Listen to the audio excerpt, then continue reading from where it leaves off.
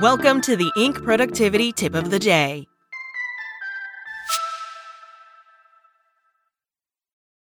Your brain needs support, and new Ollie Brainy Chews are a delightful way to take care of your cognitive health. Made with scientifically backed ingredients like Thai ginger, L-theanine, and caffeine, Brainy Chews support healthy brain function and help you find your focus, stay chill, or get energized. Be kind to your mind and get these nootropic chews at ollie.com. That's OLLY.com. These statements have not been evaluated by the Food and Drug Administration. This product is not intended to diagnose, treat, cure, or prevent any disease.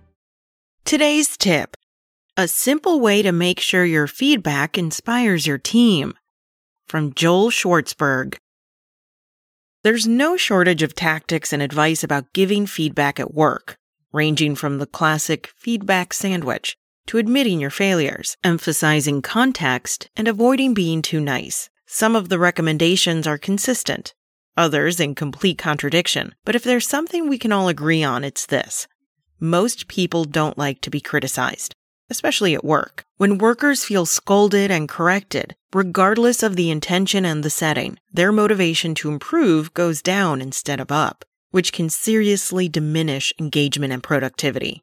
According to Gallup's State of the Global Workplace 2023 report, employees who are not engaged or actively disengaged cost the world $8.8 trillion in lost productivity. Gallup defines engagement as a psychological commitment to one's work, team, and organization. I define it as waking up and looking forward to work or just the coffee.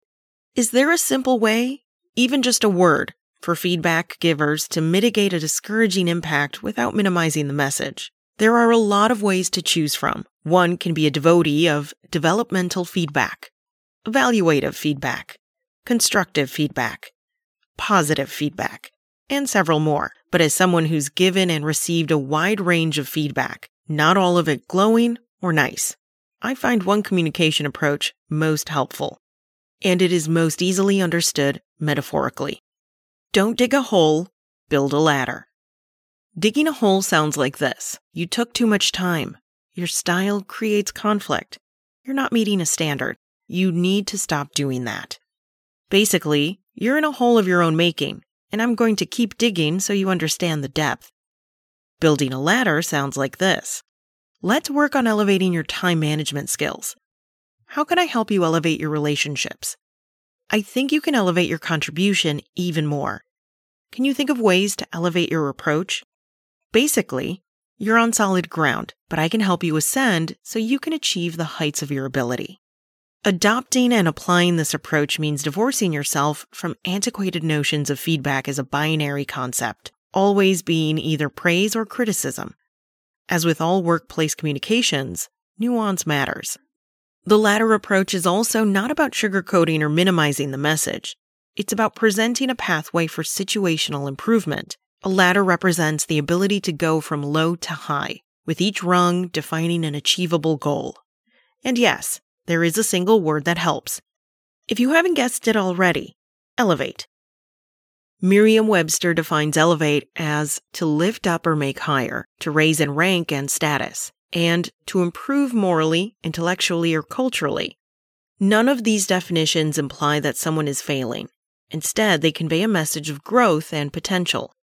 Other elevating phrases: adding a new layer of understanding versus misunderstanding, gaining a new perspective versus being close-minded, adopting better ideas versus having unworkable ideas, seeing this through a new lens versus not taking enough into account.